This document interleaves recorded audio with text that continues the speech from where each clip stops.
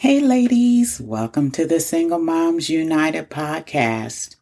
If this is your first time joining, welcome.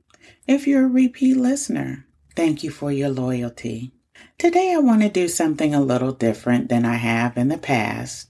And today I want to just offer a prayer to the single moms out there. As I mentioned before, I am a Christian, and I thank God for being present in my life, during my life, and even now, during some of the things that I've encountered. And He's been there for me, and He's answered, and He is answering my prayers. And so I just want to pray for you, single mom. Hope you find value in this prayer. If you do, share with another single mom. And then, if you can, save this episode, remember it. Because there are going to be some days you're going to really be challenged with life's decisions that you have to make regarding your children, regarding your finances, and everything that comes with being a single parent. So again, I just want to pray this prayer for you, single mom, so that you stay encouraged and that you embrace your title. Because again, remember, it's not how you arrived at the title, but what you do with it.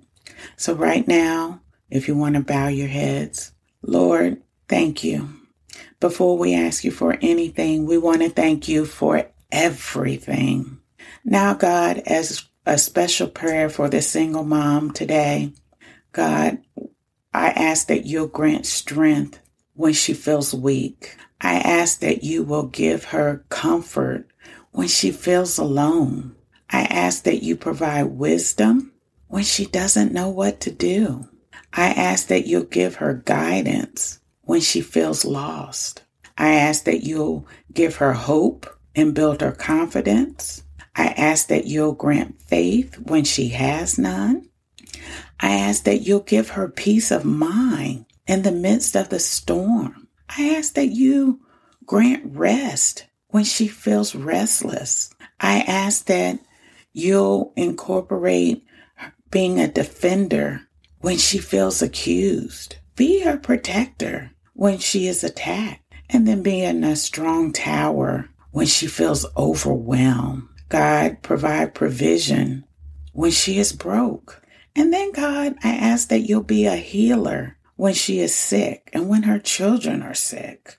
Be a friend when she feels friendless, and then provide comfort again when she is afraid. Now, God, only you can and will see her through those difficult times. Continue to watch over her and her children. Continue to protect them, God, as they go out in day-to-day life. Wrap your loving arms around them. Grant peace, grant encouragement, grant motivation.